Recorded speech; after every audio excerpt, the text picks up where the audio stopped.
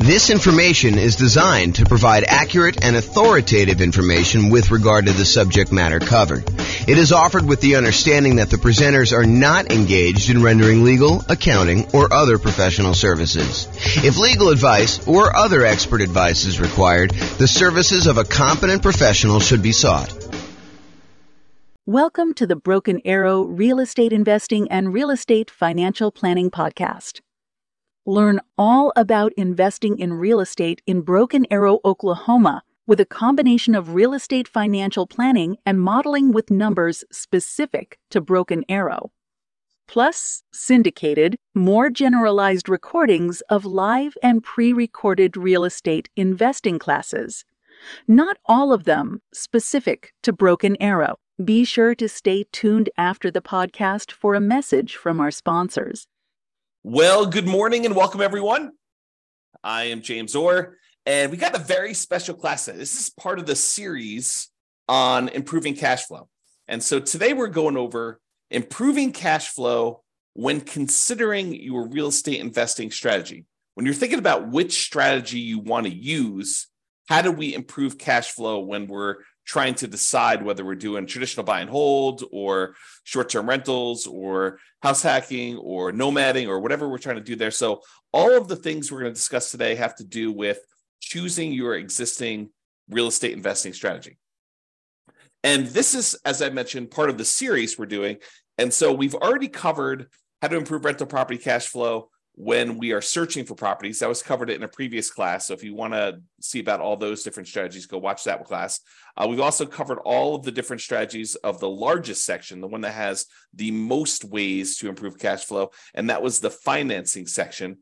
Today, we're covering this, how to improve cash flow during the improved strategy phase. So we'll talk about these different options. And then we've got some future classes coming. The one class on how to improve cash flow when you improve the property itself, while you're marketing the property, while you own the property, and then while you're renting the property. So there's different kind of stages that I broke it down into, and we're covering the classes, we're covering the strategies, the 88 strategies to improve cash flow in all of those different stages in discrete classes by stage. So if you're at the stage where you're searching for properties, just review the one for searching properties. If you're at the stage where you're financing, do that. If you're trying to figure out what strategy to use, this is the class you'll want to use for that one. Okay.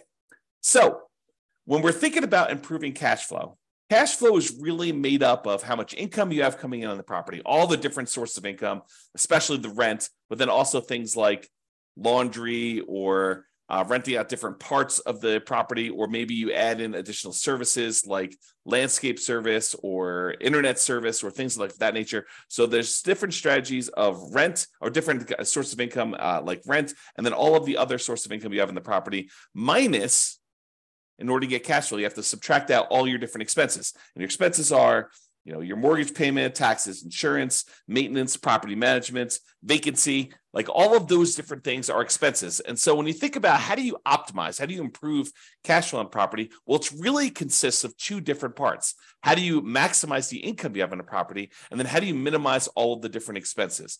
And a lot of the things we're going to be talking about here today in this class have to do with maximizing income. Although a couple of them have to do a little bit with minimizing expenses, the majority of them are maximizing the income on it. So be sure to consider the impact of both income and expenses and the additional work involved and the value of your time when you're considering all of these different strategies to implement. Because some of the strategies, as you'll find out, they are significantly better cash flow, but they also require a lot more of your time and effort in order to implement them. So just kind of keep that in mind.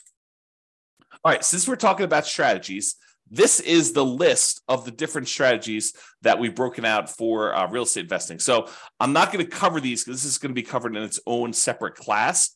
However, this is the list. So I'll just run through the titles and you can kind of research these if you want to dig deeper. Buy and hold, real estate investing, buying a property and renting it out and holding onto it for a long period of time. The nomad strategy, buying a property, moving in as an owner occupant, living there for at least a year. It's a requirement of the lender. Usually do this because you can get very low down payments or nothing down payments, and you get improved interest rates, which could lead to some improved cash flow on a property. So you go move into the property, live there for a year, then you convert the property that you just lived into for at least a year into a rental. You buy another property to move into, and you repeat this process until you have as many rental properties as you desire. So that's the nomad strategy. House hacking, which we'll cover a little bit today, because it's one of the strategies we're going to discuss, that is renting out any part of a unit that you're living in. The most common example is you buy a duplex, you rent out one side of the unit, and you live in the other. But it could just be renting out, the property to roommates. You buy a single family home with 4 bedrooms, you live in one of the bedrooms, you rent out the other 3 or even just one, and that is considered house hacking. And there's some variations on that, which we'll talk a little bit about today as well.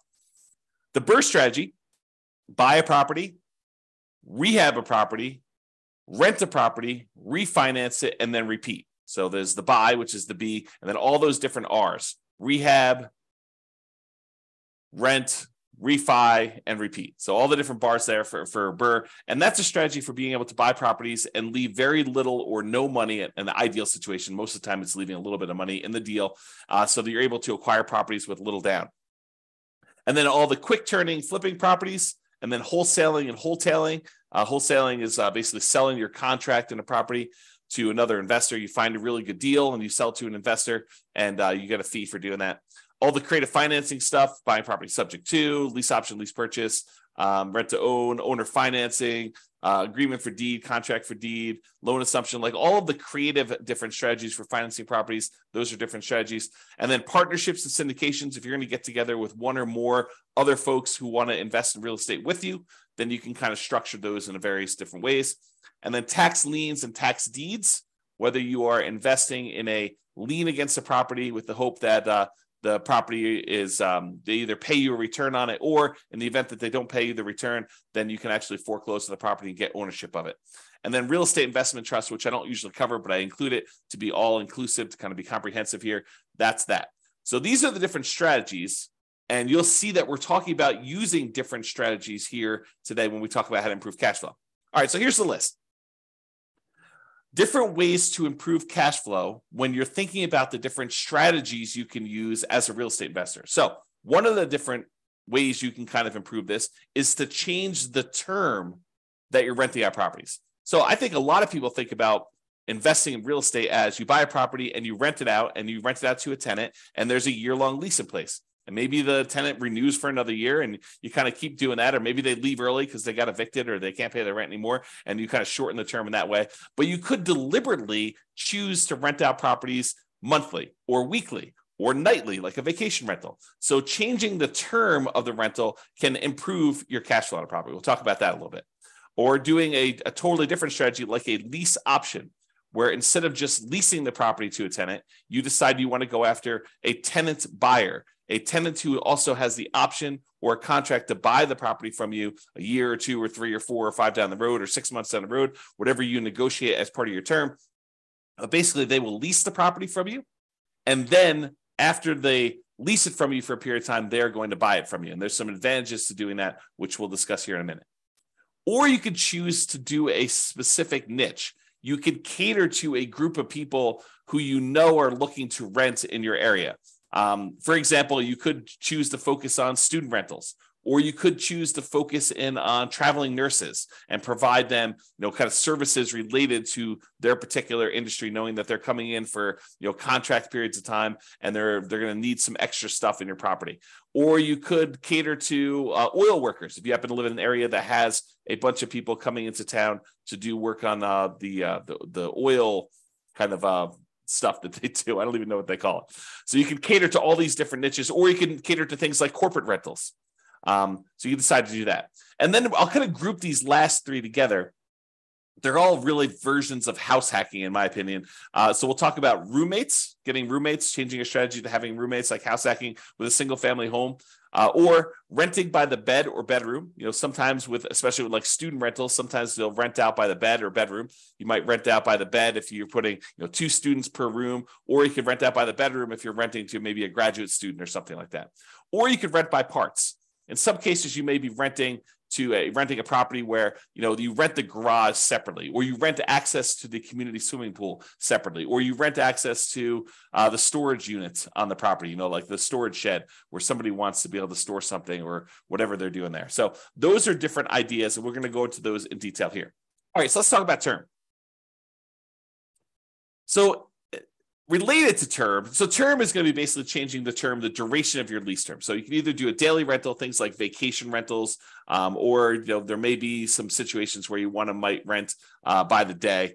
Or you could do weekly rental, I guess it would be a variation of vacation rental. But I was thinking of, if you rent your property out for the Super Bowl weekend, that may be like a daily rental or maybe a weekly rental. But it's all sort of covered under that short-term rental, vacation rental thing. So you could do daily rentals. You could do weekly rentals.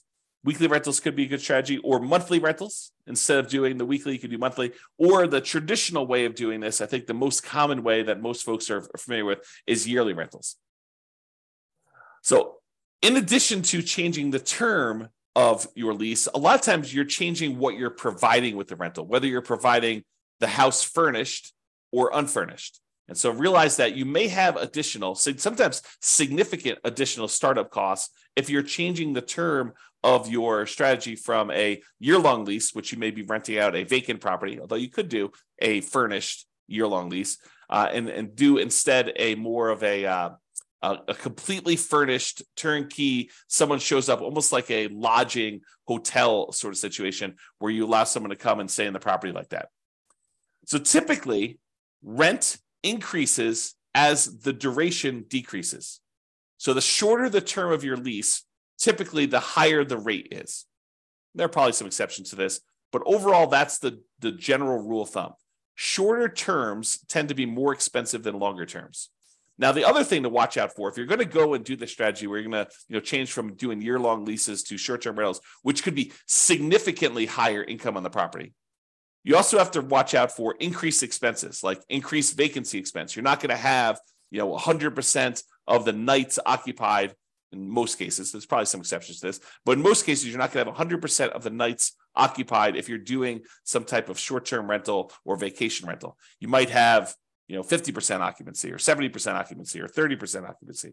So just realize that you may have increased vacancy for doing that. You may also have an increase in marketing costs, whereas you may market to find a tenant for a year, for the 60 days or so prior to the lease expiring to get your next tenant. If you're doing a vacation rental, you may be advertising on all of the kind of short-term vacation rental type websites, and that may significantly increase your marketing costs and time. And then also your management costs may be much higher. If you're doing short-term rentals, you may have a significantly higher cost to get the property ready for the next tenants, kind of like being in touch with the tenants, kind of doing your contact and making sure everything's ready to go for the short-term rentals. Things like that could be increased by doing a shorter term. And then finally, in some cases, the maintenance on the property on short-term rental could be slightly higher depending on how things in your property wear and what it costs for you to keep up with maintenance on the property for doing that. Replacing things that you might not have in a long-term rental, like linens or shampoos and things of that nature. Like, you could have a pretty significant increase in cost for doing that as well. But in a lot of cases, not every case, but in a lot of cases, those costs are more than made up for by doing the short-term rental. So this class, by the way, is not intended to be like, this is how you do short-term rentals. This class is intended to be like the overview of how do you improve your cash flow and things to consider, then go research. If you're interested in doing short-term rentals, you want to go dig into that particular strategy to become an expert at that particular strategy. Okay. All right, let's talk about lease options. And when I say lease option, I'm talking about the whole kind of like rent-to-own family. Lease option, which is a lease with an option contract. Lease purchase, which is a lease with a purchase contract. Rent-to-own, which is a generic way to describe these, or lease-to-own, which is another generic way to describe these. So like I'm talking about that whole family when I say lease option. So I'm not specifically calling out lease option. I'm using it generically. Okay, this tends to provide the lease with option where you find a tenant buyer who wants to lease the property from you with the intention of buying it from you 3 months, 6 months, a year, 2 years, 5 years down the road. It tends to provide exceptional improvement in cash flow in markets where the cost to buy is significantly higher than the cost to rent. In other words, where the price to rent ratio is less than ideal. So if you're in one of those markets where it's really hard to make cash flow work, putting a reasonable amount down because the cost to buy a property is so much higher than the cost to rent a property, this could be a great strategy for you to consider. If you think about it, I'll just name some numbers here. Let's say in your marketplace, if you were to go try to buy a property, the mortgage with taxes and insurance and everything on it is close to $3,000 a month. But rent on that particular property is, low 2000s, 2,200, maybe 2,000 even, maybe 2,400. But there's a significant difference between what a property would rent for, and even if you put 20% down or 25% down, what the property would cost you to buy. If you're in a market like this, lease option could be an interesting strategy. Why? Because when you're talking to someone who is coming in, they're leasing the property with the intention of buying it later, you need to talk to them about what it's going to cost them to buy the property. So you get to, instead of just comparing rent to rent when you're marketing your property, now you get to discuss with them, this is what it would cost if you were just renting the property. If you were going to buy the property, though, it's going to cost you about $3,000 a month or $3,200 a month. And so rent is going to be a little bit higher than what normal rent is on this property, and you're going to be able to buy it later. And if they tell you, look, I can't afford a $3,000 a month payment, what they're telling you is, I'm never going to be able to buy this property. I can't afford a $3,000 a month payment to buy it. So you're setting them up for failure if you try to put a tenant buyer in a property where they tell you up front that they can't afford what the payment's going to be when they go and finance it. If the only way they can afford the property is when they're renting it, then they're never going to be able to afford the property. Now, there's exceptions to this, right? Like someone comes into a windfall of some sort and they're able to get a big enough down payment where they could buy it all cash and they no longer have a monthly payment, or they get a big enough down payment where they're able to do that, or they think the interest rates are going to go back down. I'm not sure I would be speculating on that, but there are some exceptions where that's the case. But if I would want to put a tenant buyer in a property, if I wanted them to buy the property, which I think I want to play win-win, right? You want someone to be in a deal where they can actually succeed through the process that you're helping them do. You want them to help them buy the property. You don't want to put someone in the property where they're never going to buy. So if you do want to do that, which I think you should, then you put them in the property and they need to be able to afford that monthly payment. And so now you can start comparing what the payment would be when they buy it to what the rent is. And maybe you're able to get a little bit higher than fair market rent for the option for them to be able to buy the property from you at some point in the future. Okay. And I'm very deliberately not going into all the details of, do you apply some of the monthly payment toward their purchase price or anything like that? These are all different things that you need to learn about if you plan on using this strategy, but I'm not going there today because we've got other stuff to cover. This is not intended to be a class on implementing lease options. There's separate classes on that if you really want to dig into that strategy. Okay.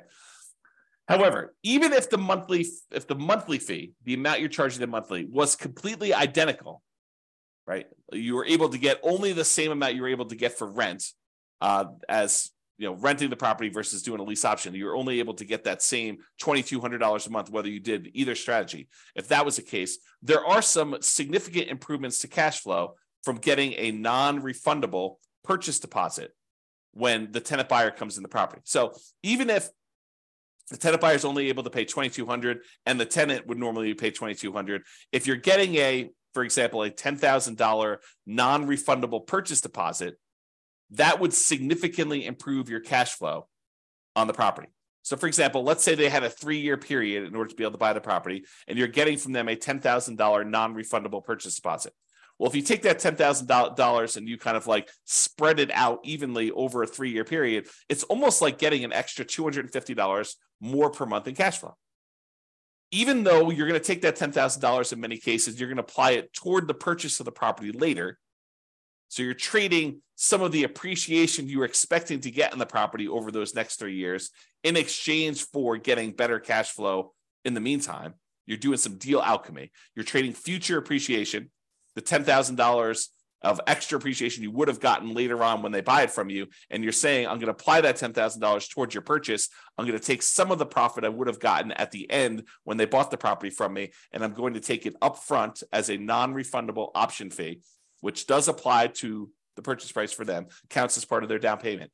But then you're also getting that, which if you spread it out over 3 years, looks like you're getting $250 plus per month in extra cash flow. So if you thought you were getting $2,200 a month, now you're really getting $2,450, which is significant in certain markets, right?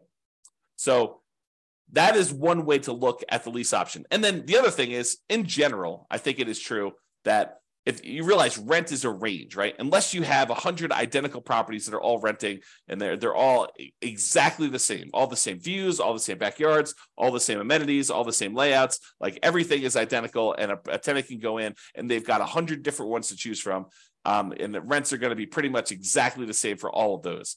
But if you've got one property and another property, and the other property has slightly different layout or slightly different amenities or slightly different kind of upgrades or slightly different view or slightly different location in the neighborhood, like the rents on those are not identical. And so there's a slight range of what rents can be. If you're a really good marketer, you might be able to get a little bit higher. If you're not such a good marketer, maybe you're going to be a little on the lower end. So realize that the range, rent is not an exact number, and rent ranges vary. And if you're doing a lease option, you're giving someone the ability to buy a property from you, you're almost always going to be on the top of that rent range. You're usually not going to be on the low end of a rent range by putting a property up for lease option, because you're adding something that is extra, that is special, that's valuable to them. So you're almost always going to be at the minimum at the top of the rent range. And in some cases, you're able to get a premium. Okay. And one of the other little perks of doing lease options is you might also improve your cash flow through slightly lower maintenance, slightly lower vacancy, and slightly lower management. So these aren't like huge numbers, although they can be, but they tend not to be these huge numbers. But realize if you've got a tenant buyer in a property who has ownership mentality, who is on the path to buy that property from you, a lot of times they have pride of ownership. They think that they're buying the property, and so they want to maintain their property a little bit nicer. They tend to stay a little bit longer, although there's exceptions to that. And you tend to have to do less management for them because they are owners. They think that they're going to be owners of the property. So the ownership mentality of tenant buyers versus tenants could be a huge plus to help you with your improving cash flow. So for that reason, doing this lease option strategy, changing your strategy to be lease options, could be hugely beneficial. And I've also talked about how in the past, and this is sort of a side note, go like research this more with one of our other classes, but I've also talked before about this idea of being able to use the lease option non-refundable option fee in order to use that as the down payment to go buy your next property. So imagine you're doing a nomad property where you move into the property, you put 5% down, and you move into the property, you live there for a year. And then when you are planning on exiting that property in order to go buy your next one, you get a tenant buyer to come in who's going to be a tenant and buy the property from you. They give you a option fee on the property. Let's say it's 5% of the purchase price. Then you use that option fee yourself to go put 5% down on the property that you're buying, and then you are able to buy your next property. The tenant buyer who is going into your old property provides you the down payment to go into your new property. So this could be a strategy to provide you with the down payments to continue your own investing strategy as well. All right, let's talk about niching. Specialization tends to be more expensive than generalists. So if you cater to a specific audience, corporate rentals, traveling nurses, students, undergrad, graduates, startups, whatever you decide you're going to cater to as part of your particular strategy, it is up to you to figure out how you can provide extra value, what they need, determine what they need, and then provide them what they need, add value to whatever it is that you're offering. And a lot of times you can get slightly improved fees by doing so. Okay. So what can you offer them that would be more attractive to people in that group than just renting another property? And then what's a reasonable premium you can charge for providing that extra value?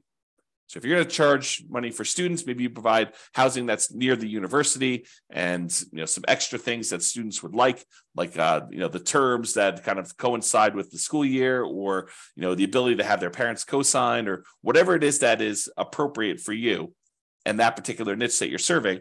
Find out what they need, how you can cater to them, and then cater to them, and then you may be able to find a profitable niche to focus on. All right, let's talk about house hacking. So house hacking is renting out part of the property while you live in the property. And we're going to go over 3 different examples. We're going to talk about getting roommates. We're going to talk about renting by the bed or bedroom. And then we're going to talk about renting by parts.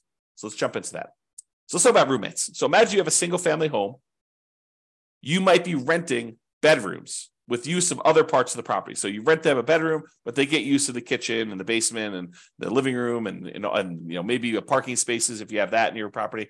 In some cases, you may have a non-conforming duplex that you could rent out to a roommate. So we see these occasionally come up, but they're properties where they're not duplexes. They're not zoned a duplex.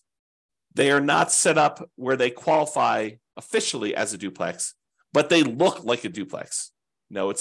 It's a property that's a complete upstairs unit, and then there's a side staircase that goes down to the basement unit, and there looks like a totally separate apartment in the basement. In some markets, you can't put the stove in, or you can't do something where that would trigger compliance issues or something like that. But it could have a hot plate or something like that, or a mini fridge or whatever. But it looks like it's a duplex, although it's technically not. It's what we call a non-conforming duplex. And actually, I have a typo here. I'm going to fix it. Non-conforming duplex. So non-conforming duplex that you can't technically rent it out as a separate unit. It doesn't have its own address, doesn't have its own whatever, heating source or air conditioning source or a stove or fireplace, whatever it is, the difference between having a full duplex and not in your marketplace, it could vary a little bit. But you could have a roommate that lives down there. Imagine you were just going to have a roommate upstairs in a different bedroom. Well, in this case, you have a roommate, and those could be the rules that you apply to this thing where you are having a roommate. And so a lot of times you have to watch out for your occupancy limits in your marketplace, and they're not going to have their own address. And maybe you have to give them access to something else in order to do this and make this right. Find out what it needs to be in your marketplace. And a lot of times your real estate agent can help you with that. But you maybe have a non-conforming duplex that you could do that.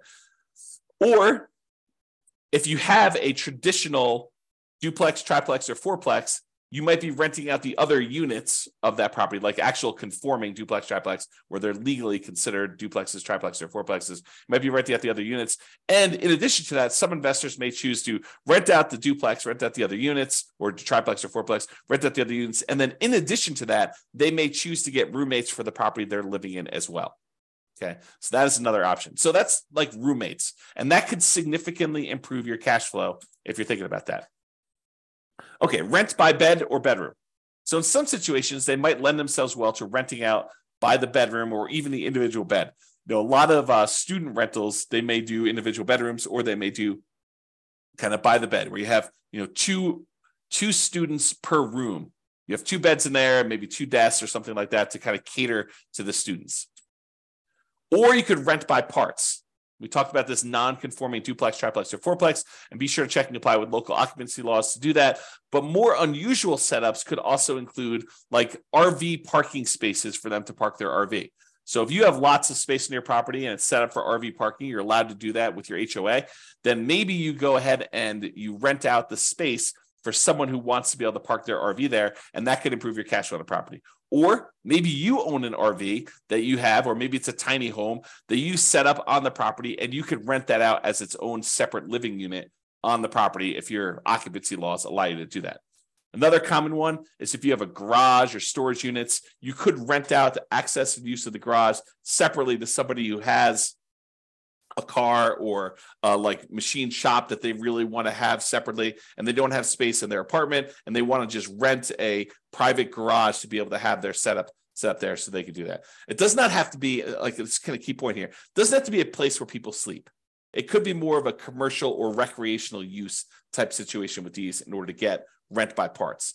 Another example would be use of the community pool. In some neighborhoods, by being a member of the HOA, you get use of the community pool. You may not want to use that. Maybe you get wristbands that give you access to do that. Maybe you maybe you sell the rights for a family to use your wristbands. So maybe make sure you check with your HOA to make sure this is legal. Or maybe it's use of the rec center. They've got a gym set up down there, or if somebody wants to have weekly meetings for their whatever, their club, book club, knitting club, game club, whatever they want to do, and they want to have use of your recreational center, and you could rent out use of that by giving them access to your rights to do that. Okay. All right. So that's it. That is all the different strategies we talked about for improving cash flow when you're considering the strategy that you're using. So remember, optimizing cash flow is about maximizing income and minimizing expenses. I got another typo here. The strategy you decide to use will significantly impact the income and, to a lesser degree sometimes, the expenses you're likely to experience on a property. It is better, in my opinion, to take a more holistic approach and to optimize at the various stages we discussed earlier: the financing stage, the searching stage, the kind of like choosing your real estate investing strategy stage, when you're owning the property, when you're marketing the property, like when you're renting the property, all these different things. Kind of pick and choose and try to optimize as many of those different things as you can to improve your cash flow, especially in a market where prices are high, interest rates are high, and your rents are lagging. We need to do more things than we've done in the past. Cash flow has become more important than ever and harder to achieve than ever in a lot of ways. And so we really need to implement these 88 strategies that we have in order to improve your cash flow. All right, so that's it. This has been James Orr. I hope you've enjoyed class. I will talk to you soon. Bye-bye for now. With home prices up, mortgage interest rates up, and rents up, but not quite enough to counteract the higher prices and interest rates, cash flow on rental properties in Broken Arrow is harder than ever. Book a call with the Real Estate Financial Planner to apply our proprietary 88 strategies to improve cash flow on your rentals. See the show notes for a link to schedule your call and improve your cash flow today. If you're a real estate agent, lender, or professional in Broken Arrow that wants to help our real estate investor listeners, consider reaching out to learn about collaboration opportunities with this podcast. We'd love to add more value to our listeners by having you assist our investors buy, sell, and finance their real estate investments. See the show notes to schedule a call to discuss collaboration opportunities.